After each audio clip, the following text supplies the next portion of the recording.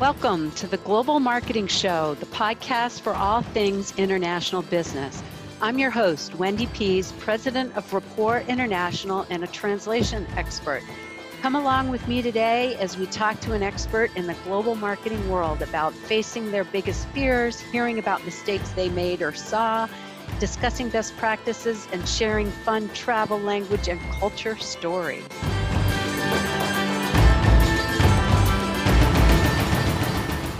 Welcome to a special edition of the Global Marketing Show. Today, host Wendy Pease conducts an on-the-spot interview with an attendee of the EXIM conference in Washington, D.C. that was held in December of 2022. The EXIM conference is an opportunity for attendees to learn about the Export-Import Bank of the United States' financing tools, as well as network and explore opportunities for global exporting with other attendees and vendors. We hope you enjoy today's guest and keep listening for more episodes from this amazing conference. Welcome to another episode of the Global Marketing Show. We are continuing on with our series at the EXIM conference here in DC, where we've talked to so many fascinating people. And I've got another one that we're going to talk to now. Her name is Melissa Muhammad, and she is the founder and CEO of Black and Global Business Network. And she's also an international tax attorney. So I am so fascinated to hear about your background and why you founded Black and Global Business Network. So Melissa, welcome. Thank you. Thank you for having me. Sure. So tell me a little bit about your background and then why you founded Black and Global Business Network. Sure. So I am an international tax attorney. Most people don't know what that is, but when you see large multinationals operating around the world, many of them do that through government resources. So the government has resources to help multinationals to be able to avoid paying what's called double tax, and that's done through treaties. And so the government will send people like me around the world to be able to create opportunities or lower trade barriers and actually work with other countries in order to determine how much tax is paid in that foreign country. Because the more tax you pay overseas, the less tax Uncle Sam gets coming back to the U.S. So the U.S. always wants to make sure that U.S. businesses have a clear roadmap to not to be double taxed, which can stifle trade. And so that's what I did working for the government. Fascinating. Okay, so you were an employee of the U.S. government then doing that to make sure that the companies got what they deserve and paid what they deserve. Yes. Okay. So are you still doing that work now? Well, now I have transitioned into a different area of life because, in working with the government in 2020 after George Floyd, I started to look at how I had spent my decades, servicing, and my professional tragedy was I'd never seen a Black-owned business come to the government where I worked in order to get support to expand globally. And I started to ask myself, Melissa, why don't you see Black-owned businesses? In 20 years, I never saw one or served one. Wow. Yep, not one. And so as I talked with colleagues trying to figure out and answer that question, I decided it was because, Melissa, you've been living in your good government job, living around the world. I worked in 50 countries, lived on 3 continents. I've trained tax officials in 153 nations, and I was having myself a good old time, but not taking any of my time or talent to help the Black business community. And so I just decided to find a way to do that. Good for you. I mean, but part of me is just so dismayed that 20 years you had never helped a Black-owned business, and the other part is completely inspired. So what did you decide to do? Well, actually, I read this book and I went to a conference because I thought that my value add was I know how to expand a business globally through. And when I went to this conference, I was called the Global International Tax Network. You couldn't tell me that wasn't sexy. I knew that. I knew that was the best game in town. And so I met a marketing company, and they were called the Black CEO, and I fit their demographic. They were looking to help businesses to start. I've never wanted to be an entrepreneur. Like never. No, yeah, I'm a paycheckaholic. Yeah, for real. Yeah, I love a paycheck. So when I went and I met, this guy said, our number one problem is our addiction to our paycheck as our only source of income. I said, yep, that's me. I'm addicted to the paycheck. Right, yeah. And so I challenged my fears. I met with them, and they told me that they could help me build a business. So fast forward, I went through a process with them. I didn't know how to translate my talent, though. I didn't know how to take what I did and make it something that was usable for a business community. And they created Black and Global. And listen, when they came up with the name, I said, Black and Global, I don't even like that name. But my mindset said, Melissa, this is not your wheelhouse. This is not your expertise. Listen to people who spend time doing this. And I'm so glad that I did. Yeah. Oh, yeah. Yeah. Oh, So I that's how think we it's got started. so catchy. I mean, it's like black and gold. The global goes, yeah, and it says exactly what you do. Yeah. And yeah, okay. So you decide to jump into this entrepreneurial venture. Yes, and so we had our very first summit, April 2021. We were not even incorporated. I just did what they said because I told them, listen, all you have to say, you push the button and say, Melissa, talk. That's all I can do. I can talk, but somebody else has to push the button. And so that's what they did. They made the process easy. So the first summit was virtual, right? Because we're still in COVID. Virtual summit was 1,100 people came from 58 countries. Yeah. Fantastic. That I did not know what we had, Wendy, but I knew it was something. Yeah. So after that, I incorporated. Wait, so 58 countries? Yeah, 58 countries.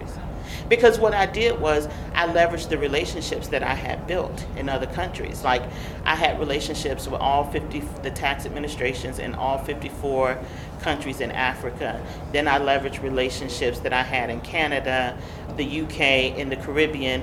And actually, so the organization that is similar to the United Nations, but they're in the Caribbean, they're called CARICOM, their Secretary General spoke at our event. So I invited people, you know, to talk about international business, why you should go global, expanding your mind. I just asked and people came. Okay, so you had people from 58 countries that were coming in as experts and talking, but then the majority were Black business owners that wanted to go Oh, they global? were all 100%, 100, all of them. All of them were Black-owned businesses. Black-owned businesses. Yep. And there were that many people that were interested but had never accessed any of the government resources. You got it. Can I tell you how many times people tell us this is a scam, this is fake, the Ex-Im Bank won't help. There's no such thing as Ex-Im Bank that will help us to sell globally. There's no such thing as commerce that will help go. They have diplomats sitting in other countries to go get you contracts. I get told that all the time. That it's a scam because they didn't know that it actually exists, or that it's a scam because they tried and they couldn't get services? Well, the majority are the latter. So because in the Black community, we don't have a good history with the government. So Right. there's always a level of suspicion, right? And so part of our job is to really break down that suspicion. One, to validate it because it is true. Right. And then secondly, to start to break down that process. So, Okay, so, and then when you're gathering a group of successful business owners together, you've got a larger voice to then say, what are the resources and how do we get them? let me tell you how we have grown. If I didn't live this, I wouldn't believe it. No, seriously. Because look, that was last year. I just started to reach out to people, right? And ask people to come and talk about exporting and selling around the world. I would invite millionaire businesses, Black owned, who were currently selling globally. So one of the people that I invited and that accepted was Stedman Graham. And I didn't even think he was going to really show up on the Zoom. And when he popped up on the Zoom, I was like, holy smokes, he really came. Oh, wow. So I interviewed him, talked about the countries he had sold into, about the opportunities that that we have to think globally. He didn't know that the government had resources to help you. So he did it all on his own? Oh yeah, he did it all. Yeah, he had no idea. So we grew from that into me building a team, because I've never intended to run this business by myself.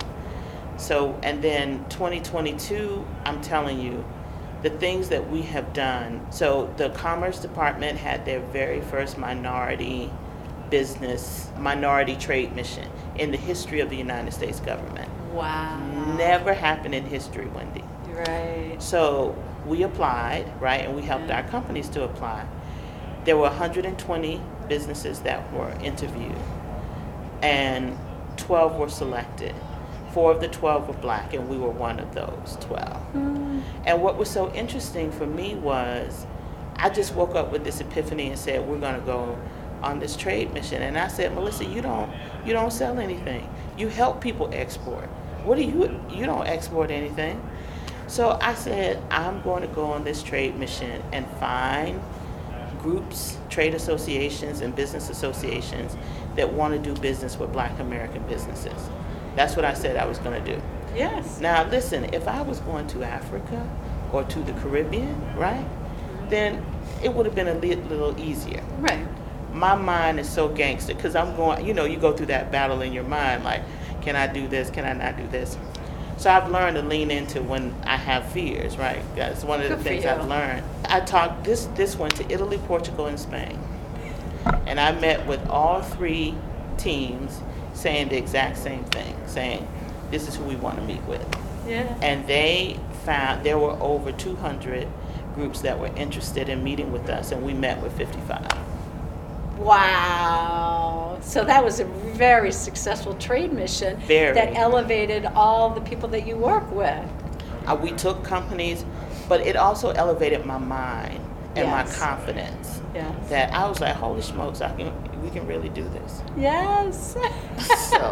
So we grew from that to, we went to Select USA when was that? In Last summer. June, right? Yeah. And then we had our second virtual summit in July, right? Yeah. The day before we had our conference, I looked at the numbers. Registered for our conference now, same Black CEO did our second conference, 3,247 people. I was like, this cannot be real. Listen, I did a screenshot and I sent it to the Department of Commerce. I was like, when you say you can't find Black businesses, look at all of these businesses. Wow. So we had a little over 1,800 people to attend, and we had many countries. I don't even remember how many countries came to that event. And then just in October, we just took 15 companies to Miami to meet with 14 Caribbean posts. So we did, that was great. And that was in person, and we had trained them, for 2 months to be prepared for this trade mission. And it was so validating. I mean, when I tell you, I was like a mother, like watching them go around, and the trade officials were like, you all are so prepared, you're so organized, and they said, typically we have to follow up with these businesses all the time, but you all have everything now, because we really wanted to make sure that they were ready to go. Right. So that fast forwarded into where we are now. So I was appointed to the advisory committee for Ex-Im Bank, right? Yes. We're 20 months old, and I checked the numbers on Monday before I came. We're at 4,269 members. Congratulations, Melissa. Thank you. You filled a need that is desperate.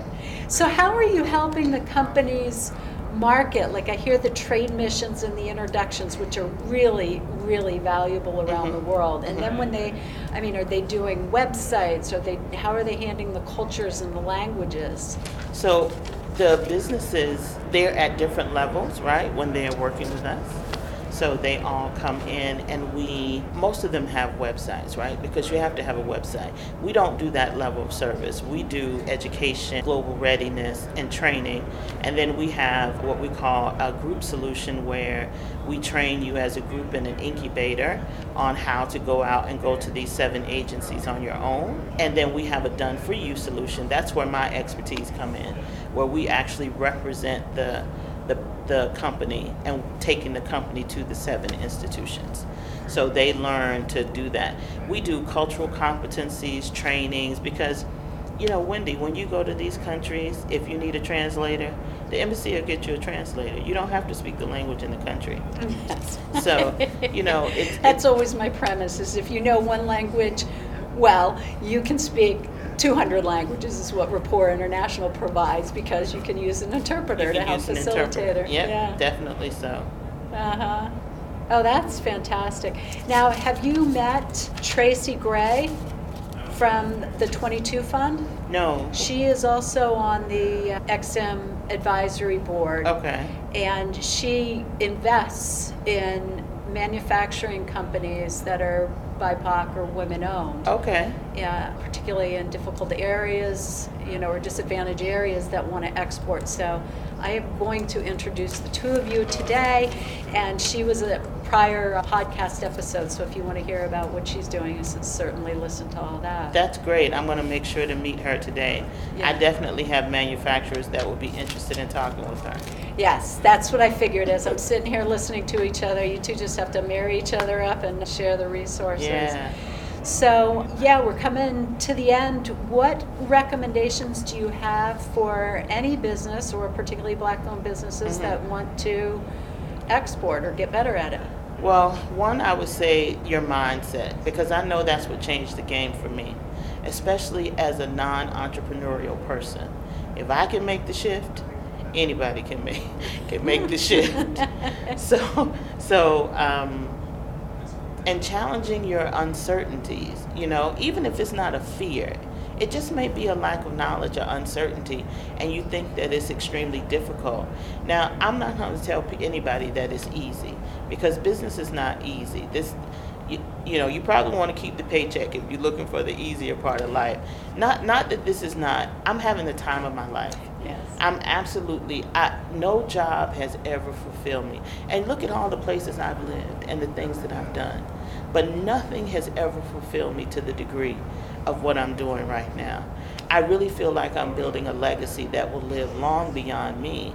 And so when you have that thought, lean into it and start to go and be around the people and take the classes and ask the questions. That's not going to cost you a lot of money, just to start down the road. I don't know how many business ideas. I know that. Well, I got 5, 10 things I'm trying to do at the same time. And people tell you, just do one. How do you do that? Nobody taught me that. But I found my way, is my point, right? So trials, errors, mistakes, I made a lot of them. But I've won more than I've lost. So I would encourage anybody just to start working on your mindset and knowing that it is possible, and just starting to ask the questions. Good for you. You do have a lot of entrepreneur in you. I don't think so. Yes. When you say it's not easy, but it's the most fulfilling thing that I've ever done, and I have lots of ideas and people telling me to pick one. Those are said by every entrepreneur. Okay. I'll receive that. Yeah.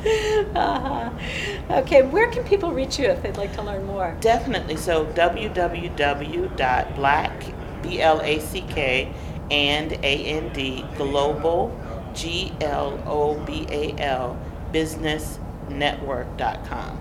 All spelled out. And you can go there and you can hit the contact us form, and you can definitely follow up with me there. See, I've learned we have a team, because if you email Melissa, you're not going to get an answer for a very, very long time. Melissa's at the XM conference.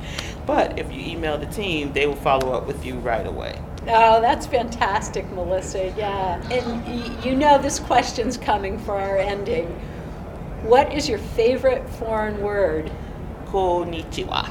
Ah, Okay, so tell us why it's your favorite and what's it mean? Tokyo ni sundemashita. Nihon hanasemasu.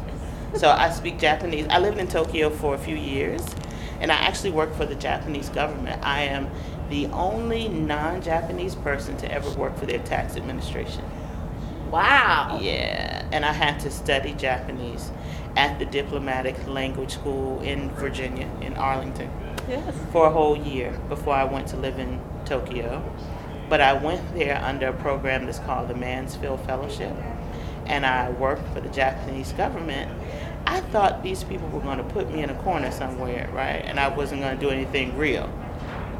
I did so much work because it was easier for me to translate from Japanese to English than for many of them, right? So a lot of the projects I ended up doing, and the Japanese have an export strategy where they export their tax administration to many countries around the world, meaning, so they will train country officials. So I work with officials from 40 emerging markets when I was there, because their mindset is that they want the tax administrations in those countries to understand the mindset of Japanese tax administration, so that when their multinationals come into that market, they understand how that multinational operates. That's brilliant. That is actually brilliant. Train the people so they know how to do it rather than struggling all the time. Yeah. Right. So they create a great landing for their companies. And so I help them with that and working with that opportunity. So Right. yeah, so I had to learn Japanese and be fluent in Japanese in order to do that. Okay. And if it's any consolation, or so you know, most people who are professional translators only translate into their native language. It's much easier to go that way. It's rare for somebody to go from their native language into their learned language. Oh, okay. That's a good way to screen for a translator too. Oh, okay, cool. But you know what was interesting for me, my undergrad minor was in Spanish, right? So when I learned Japanese, I couldn't go from English to Japanese. I had to go from English to Spanish to Japanese, and I had to bridge from Spanish. And fortunately, my Japanese teacher was married to a Spanish man, and she lived and worked in Spain. So she knew when you were jumping into Spanish rather than Japanese. I thought in Spanish. I couldn't think in English to Japanese. Everything in my head was from Spanish to Japanese. It was insane. And so I still do it to this day, so yeah. Yeah. No, I get it. I speak some Spanish, French, and Italian, and when I learned Italian, it messed up my Spanish and French, so I had to push the Italian aside to keep the languages I knew. So, well, Melissa, thank you so much. This has just been so inspiring to talk to you and hear about your journey over the last couple of years and what you've grown. Well, thank you, Wendy. I appreciate it, and this has been enjoyable talking with you all this afternoon. Thank you. That's a wrap for this session. A big thanks to you for listening to the Global Marketing Show. Hope you had just as much fun as I did. New sessions launch weekly on all places you find podcasts: Apple, Spotify, Google Play, and of course on our website. If you know someone interested in this topic, please tell them about us. Au revoir for now.